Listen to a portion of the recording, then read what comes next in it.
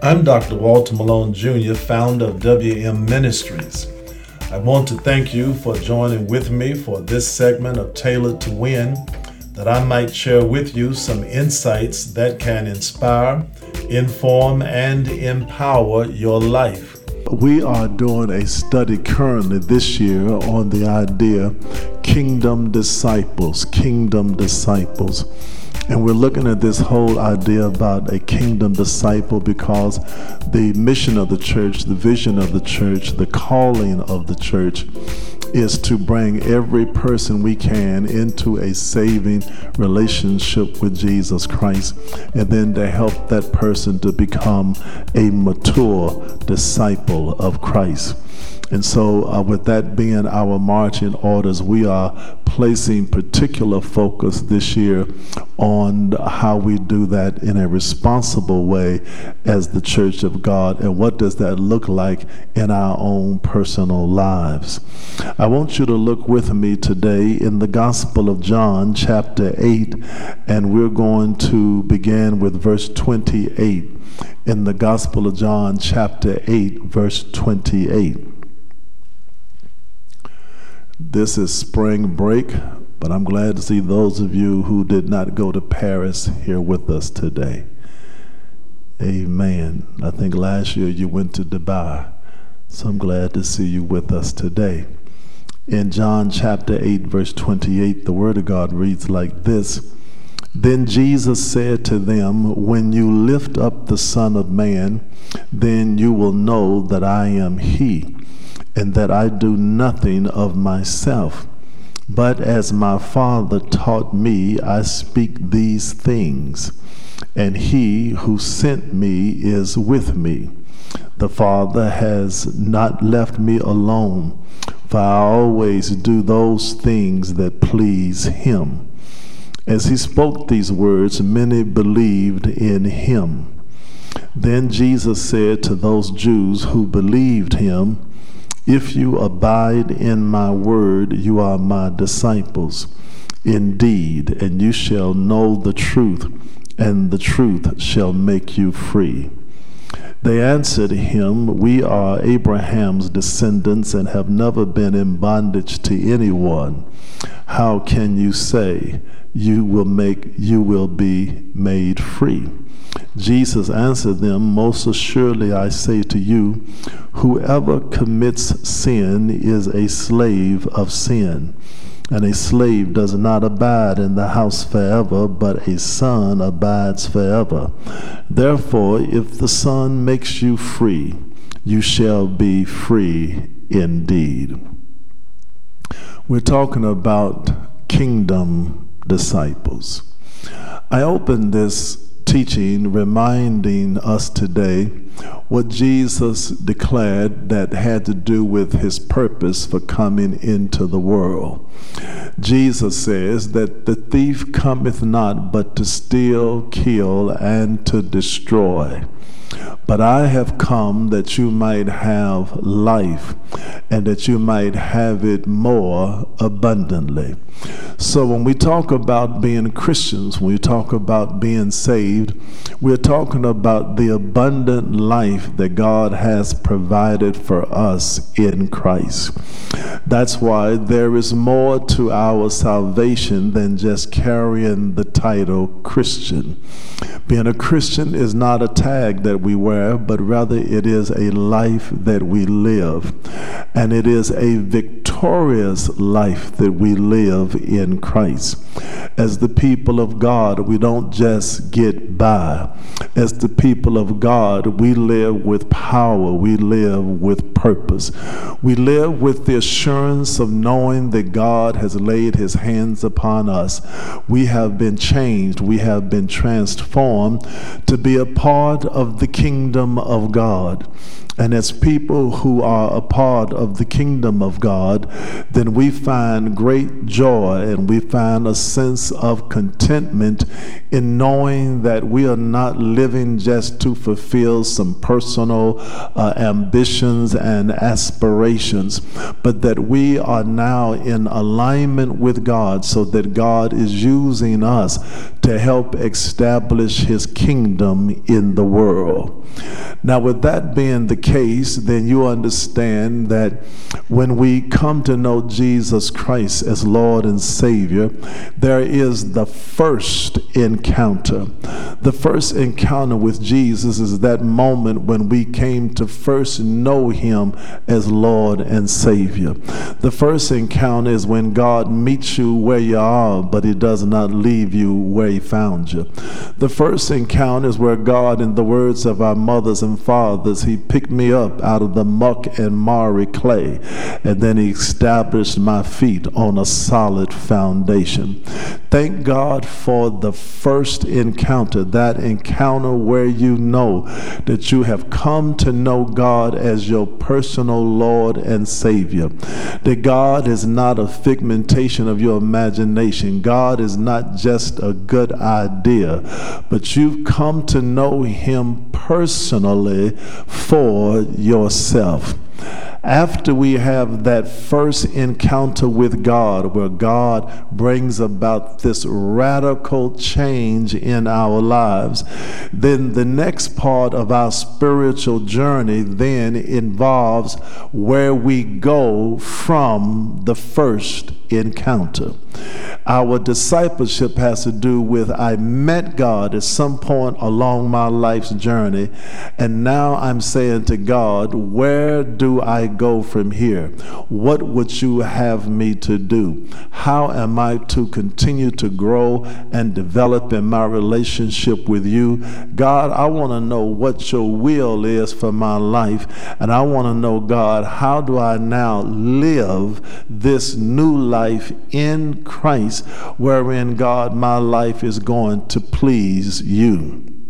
This is where the ministry of the church becomes so significant, and where it becomes so needful and necessary for our spiritual formation. We study in the book of Acts that on the day of Pentecost, that Peter is going to preach one sermon, and after preaching one sermon, 3,000 people become a part of the church. We are told in Acts 2:42, and they continued steadfastly in the apostles' doctrine, breaking of bread, fellowship, and prayer. So that when Peter preached the gospel, what he gave people is what was called the kerygma. The kerygma was the proclamation, the gospel of the death, burial, and resurrection of Jesus Christ. After receiving the kerygma, then they continued in what would be called the didache. The didache had to do with the teaching of the faith. What does it mean to be a Christian? Who am I in God? How do I pray? What does it mean to live under the anointing of God? And how will God use me in the ongoing purpose of the church? The didache had to do with the teaching of the apostles, and the teaching of the apostles had to do with what Christ had taught them. You remember in the Great Commission, Jesus says, go into all the world and make disciples of every nation, teaching them to and baptizing them in the name of the Father, the Son, and the Holy Spirit, and then teaching them to observe all things whatsoever I have taught you. So it had to do with the apostolic teaching of the church. And the reason why the didache is so important is that it has to do with your spiritual formation, your spiritual development, your spiritual growth. It has to do with the spiritual direction that is given for that enables us to continue to move forward in our spiritual development, in our discipleship development, in spiritual maturity, so that we can become mature people of God and then be able to carry out the purposes of God in our lives, both individually and collectively as the people of God. So even today in the church, we need both kerygma and we need didache. We need to hear the gospel of Jesus Christ, and then we need to receive receive teaching that enables us to continue to move forward in Christ. So what we are engaged in right now is dedicate. What I'm doing is I am teaching you the Word of God so that we can have clarity on how we continue to move forward in our spiritual growth, on our spiritual journey, because the worst thing that can happen to any of us is to become spiritually stuck or stayed on the journey. Now, there are two words that I want to present to you this morning that are critical when it comes to our spiritual development and who we are as the people of God. One word is the word bound. Bound, B-O-U-N-D, bound. And the other word is free. Free. Bound and free.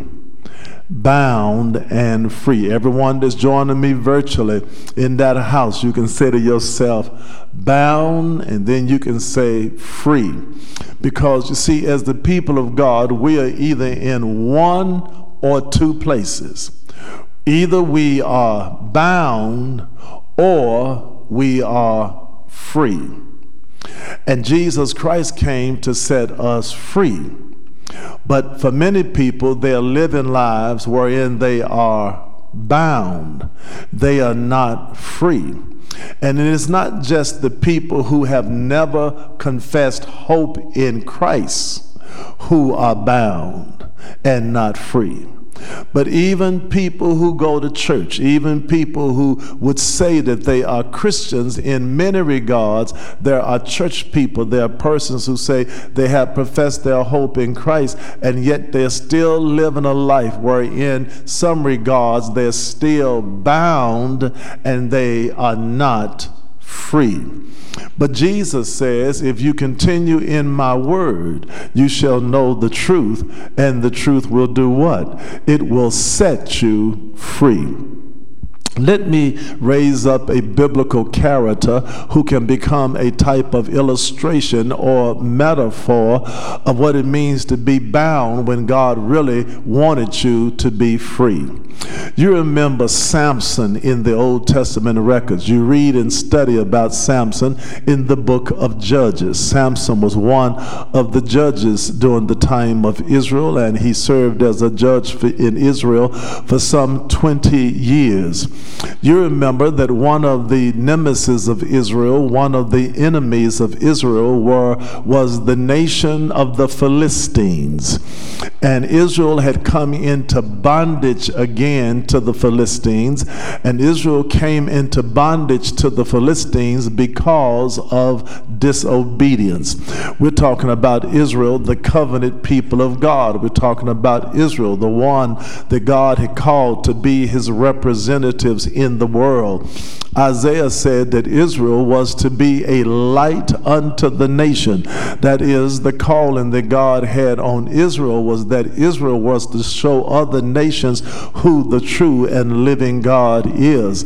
But the problem with Israel is that they had this up and down fluctuating relationship with God, because there would be times when Israel, God would deliver them, and now they had this close relationship with God, but then Israel would disobey God and fall back into spiritual idolatry, and then there would be this separation, and God had to allow them to be chastised by allowing other nations to come in and take them into captivity or to defeat them in war. So at this particular time, when Samson was born, Israel was under the heavy hand of the Philistines. Samson was born to parents, and he was born to these parents for a godly purpose. He was to be a Nazirite. God said to Samson's mother, I don't want you to drink any strong drink or wine.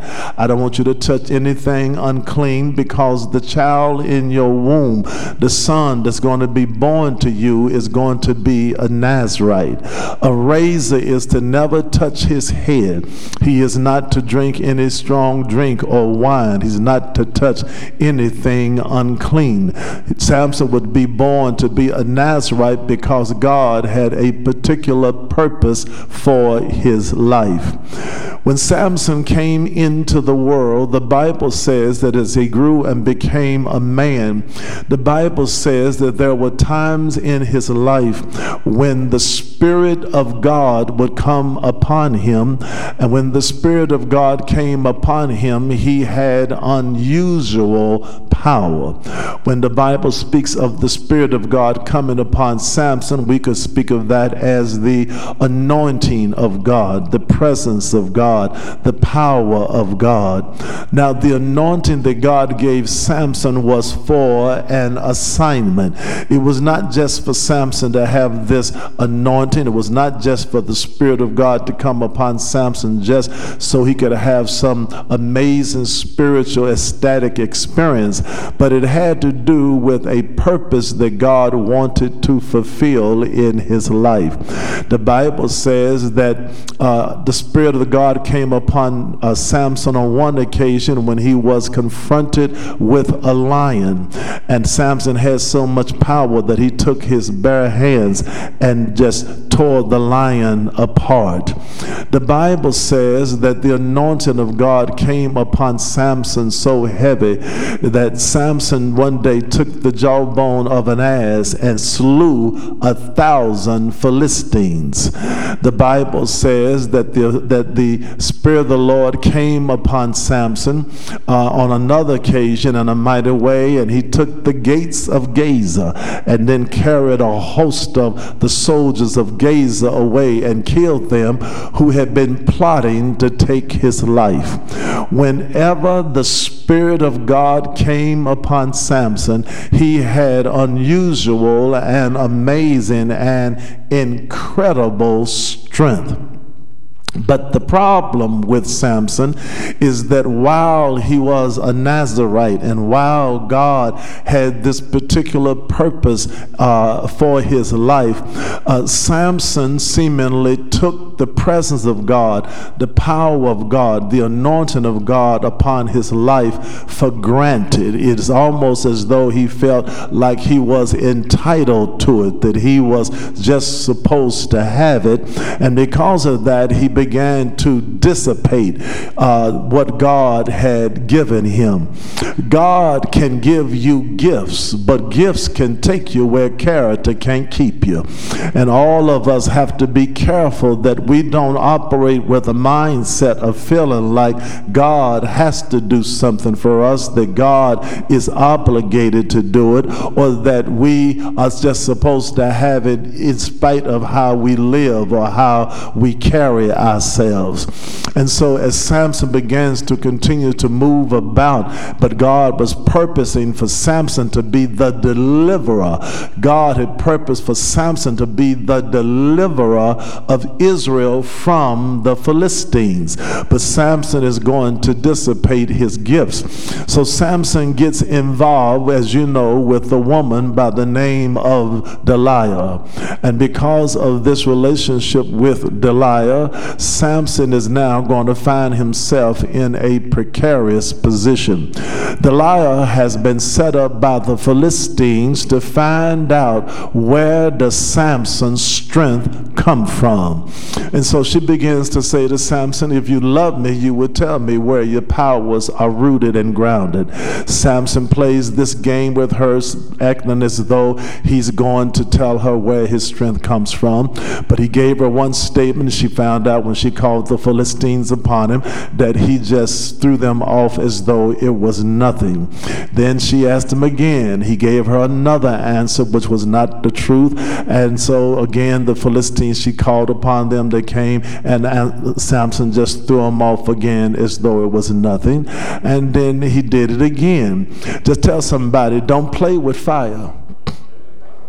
If you keep playing with fire, you're going to get burned. He kept playing this game with Delilah. She kept on pressing him until finally Samson told her about what had to do with his Nazirite requirements or his Nazirite rights. And she said to him, she said, now a razor has never touched my hair, and as a part of who I am, I'm not to ever have my hair shaved or cut. I don't drink wine, and there's certain things that I have been told not to do out of my covenant relationship with God. Now, the power was not in Samson's hair. Let me say it again. The power was not in Samson's hair. But you see, the fact that he was not to cut his hair, or he was not to drink strong drink, he was not to touch that which was unclean, all of those were symbols and signs of his covenant relationship with God. It had to do with his devotion to God, his dedication to God, his commitment to God, his consecration to God, so that when he told Delilah about his hair not being shaved, what he was doing is he was breaking his covenant with God. The power was not in the hair. The power was in the God who gave him the blessing of coming into a covenant relationship with him, wherein God says, out of your relationship with me, I'm going to give you unusual power because of my presence, my spirit that will come upon you. And after Samson then told Delilah about this covenant relationship with God and about his right as a Nazirite not to have his hair shaved, when she found out, she brought a man in and they shaved the hair of Samson. And then she called the Philistines upon him. The Bible says that Samson awoke and he sought to throw the Philistines off as he had always done. But this time he found out that the Lord had left him and he knew it not. Brothers and sisters, it's a terrible thing when God leaves you, because when God leaves you, you're going to find out that you ain't all that you thought that you were. When God leaves you, you'll find out that the source of your strength was never in yourself. It was always in God. When God leaves you, you'll find out that the blessings that you took for granted were blessings that had their source in God. The Apostle Paul in the New Testament says, I can do all things through Christ who strengthens me. He never said, I can do all things in and of myself. He said, I can do all things through Christ who strengthens me. The Bible says that the Lord had left him and he knew it not. So now Samson is bound. The Philistines bound Samson, and then they gouged out his eyes. The man who was to deliver Israel from the Philistines, the man who was serving as a judge for Israel for 20 years, the man who was to provide leadership for Israel, finds himself bound in prison with his eyes gouged out. It was not God's plan or purpose for Samson to be bound. It was God's purpose and for Samson to be what? Free. Now, we know the rest of the story of Samson, that he's in prison, and then they bring him out to have folly with him and to make fun of him. And Samson, blind, now he tells this little boy to take me and let me lean against the pillars of the temple. Samson puts one hand on one pillar and another hand on another pillar, and Samson prays to God and says to God, Lord, deliver me. And Lord, let me experience your presence and your power just one more time. Let me die with my enemies. But God, let me have vengeance. Let me pull down this temple that I can destroy the enemies of my people.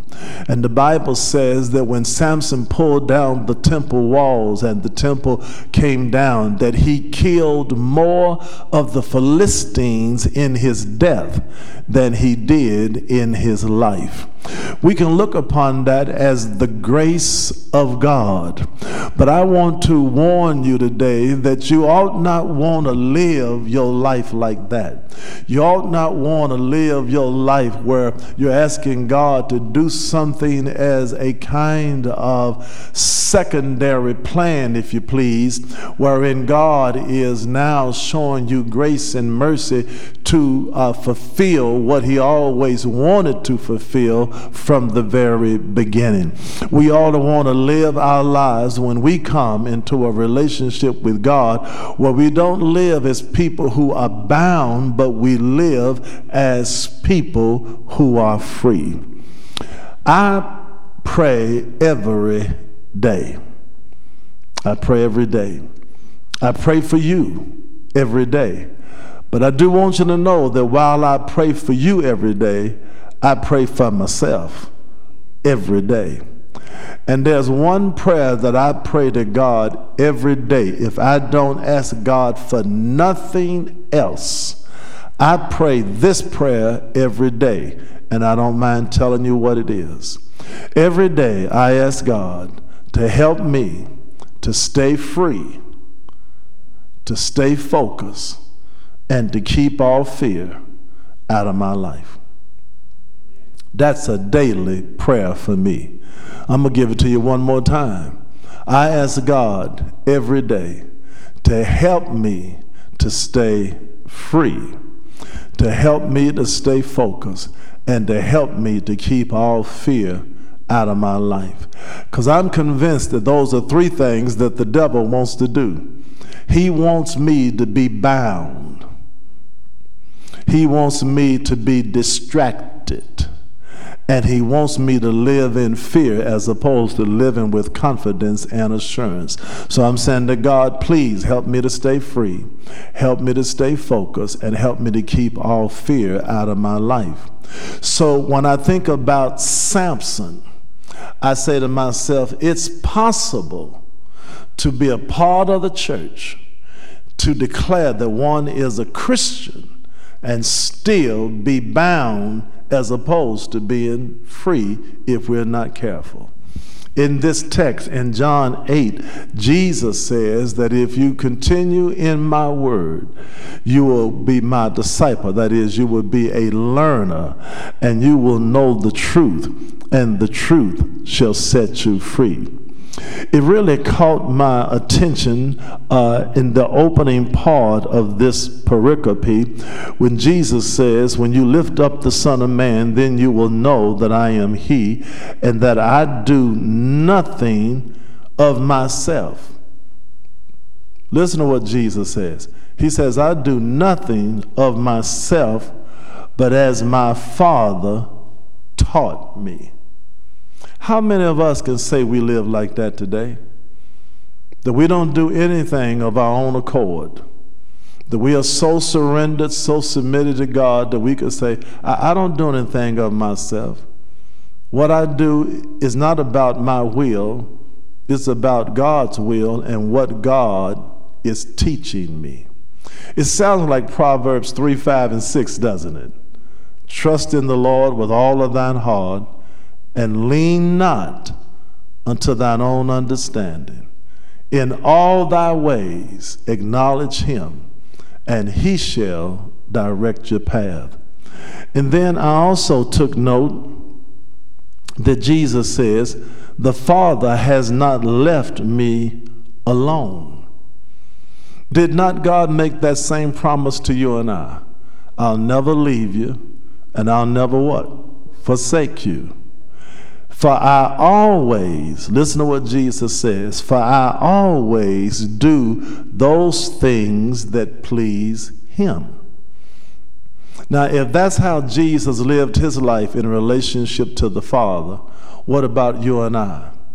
We ought to be saying, everything I do, I want to always do that which what? Pleases my Father. I don't make a move without God, because what I do is what God is teaching me. Secondly, everything I do, I'm trying to do it and to do that which is going to what? Please God. Now, John says that those Jews who believed in Jesus after this, that Jesus begins to speak to them about their discipleship development, that if you continue in my word, you will know the truth, and the truth will set you free. But you see, it has to do with those who believed, because everyone who heard Jesus did not believe. And when you look at the context of this text, we are reminded that Jesus had come into conflict with the religious establishment of his day. The Pharisees and the scribes gave Jesus a deaf ear. And Jesus had already said some things that bothered them, because Jesus says, he says, I am the light of the world. You read that in verse 12 of chapter 8.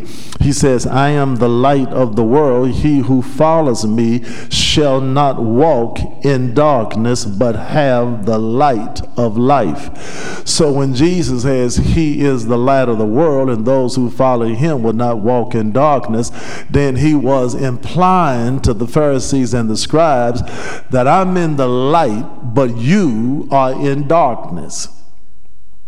And then in verse 23 of chapter 8, Jesus says, you are from beneath and I am from above. You are of this world and I am not of this world. So now Jesus is saying that I am of heaven. And the way you are directing your life, you're getting ready to end up in the consequences of hell, because you're of the world, but I'm not of the world, and the world is diametrically opposed to the will of my Father. So now Jesus, having said to them that he's in light, they're in darkness, that he's above, but they're beneath, that they're of the world, and because they are of the world, they are now subjecting themselves to the future of hell. Then Jesus, thirdly, in this pericope, says to them that your problem is that you are in slavery, that you are in bondage. And when Jesus says that they're in bondage, listen to what they said in verse 33. They answered Jesus and said, we are Abraham's descendants and have never been in bondage to anyone. How can you say you will be made free? Just look at somebody and say, this is denial. I mean, how could they look at Jesus? Listen to what they just said. How can they look to Jesus and say, we are Abraham's descendants and have never been in bondage? They don't even know their own history. I'm talking about never been in bondage. Israel has been in bondage on several occasions.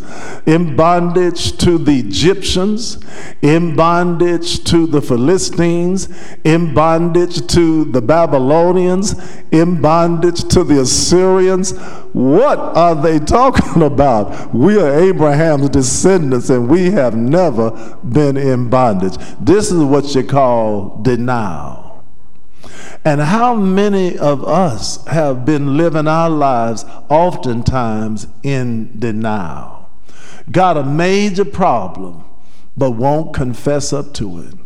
Got serious issues in our lives, but won't be honest not only with others, we won't be honest with ourselves about what we're struggling with. Right? So often we are in denial.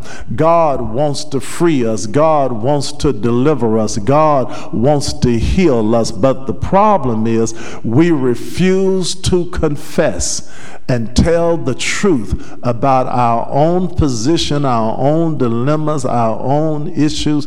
But I want to help somebody. If you'll just go on and be honest with yourself and be honest with God, God can turn it around in your life. But you got to quit lying to God. You got to quit lying to yourself. You got to quit lying to everybody around you. You're going to have to be transparent enough and honest enough to tell the whole truth and nothing but the truth. But if you'll just get vulnerable with God, if you'll get transparent with God, if you'll be honest with God, I'm going to tell you, God will meet you where you are, but he won't leave you where he found you. And he'll bring about a miracle and a healing and a change in your life. But to those who believed, look at what Jesus says. He says, if you abide in my word, you are my disciples. If you abide, if you saturate yourself in my word, if you go down deep in my word and let my word take root in your life, then you will be my disciple. That is, you will be my learner. You will be a follower of me. And the result will be this: and you shall know the truth, and the truth shall make you free. If you abide in my what? Word, then you will be my disciple. You will be my learner. You will be my follower. But to be a disciple of Christ, a learner of Christ, a follower of Christ, what must we do? Got to get in this word. Today we're here studying the word of God because we want to do what? Abide in this what? Word. Because see, your being here today, you're making a statement to God. Pastor, what statement am I making? You're saying to God, God, I want to be your disciple. Jesus, I want to be a learner of you. Jesus, I want to be a follower of you. That's why I'm here. I could be doing something else. I joined this study because I want more word. And listen to what the word of God tells us. If you look at Matthew chapter 4, verse 4, Matthew 4, verse 4, Jesus says, it is written, man shall not live by bread alone, but by every word that proceeds from the mouth of God. I need more than cornbread. I need God's what? Word. And then in Colossians, if you look at Colossians chapter 3, verse 16, Paul says to the Colossians, let the word of Christ dwell in you richly in all wisdom. When you let that word dwell in you richly, that means you're doing what? You are abiding in the word, and you're allowing that word to begin to saturate your spirit. And then listen again to what Paul says to Timothy, his understudy, in 2 Timothy chapter 2, beginning with verse 15. Be diligent to present yourself approved to God, a worker who does not need to be ashamed, rightly dividing the word of truth. Look at somebody and say, you got to get in the word. Yeah, you got to get in the word. And it is not just the preacher, it's not just the pastor who is to be diligent in studying the word of God. Every Christian, every child of God has got to take serious as a disciple, studying the word, reading the word, meditating on the word, letting the word of God saturate your very life. Got to get in that word. You ought to read the word, brothers and sisters, every day. Read the word. You ought to meditate on the word every day. You ought to spend time studying the Bible every day. Not just here at the noon Bible study, not just tonight at 7 o'clock, not just on Sunday in morning worship service, not just in the connection group Bible study. In your personal life, you got to get in this word. Amen. because you see, what happens is when you get in the word, what's going to happen? You're going to know the truth. And not just any kind of truth. You're going to know not just historical truth or scientific truth or political truth. No, you're going to know truth that's related to the spiritual dimension of your life. You're going to know the truth. And Jesus says that truth is going to set you free. Because the truth God's going to give you is going to be truth that's going to help you to better understand who you are. It's going to help you understand who God is. It's going to help you understand who you are in a relationship with God. It's going to help you understand how you continue to cultivate the spirit man, how to pray, how to study the Word of God, the truth of the Word of God in terms of your salvation. What does it mean to be justified? What does it mean to be sanctified? What it means to be glorified? What is the kingdom of God all about? God's going to reveal to you the things that people in the ordinary will never understand, because he's going to help you understand how to walk in the spirit and not in the flesh. He's going to move you from the natural to the supernatural. He's going to let you understand the deep things, not shallow, but the deep things of the kingdom of God. And that will set you free. The devil will not be able to keep on yanking your chain. The devil will not be able to hold you in bondage, because you'll be able to break those chains, because you're going to know the truth, and the truth's going to set you free. And then you become freer and freer and freer. The more you grow in spiritual maturity, the freer you become in Christ. Now, you abide in the Word, and you'll know the truth, and the truth's going to set you free. Which implies that I'm not only biblically literate, but I'm also biblically obedient. Because there are some people who are biblically literate, but they're not biblically obedient.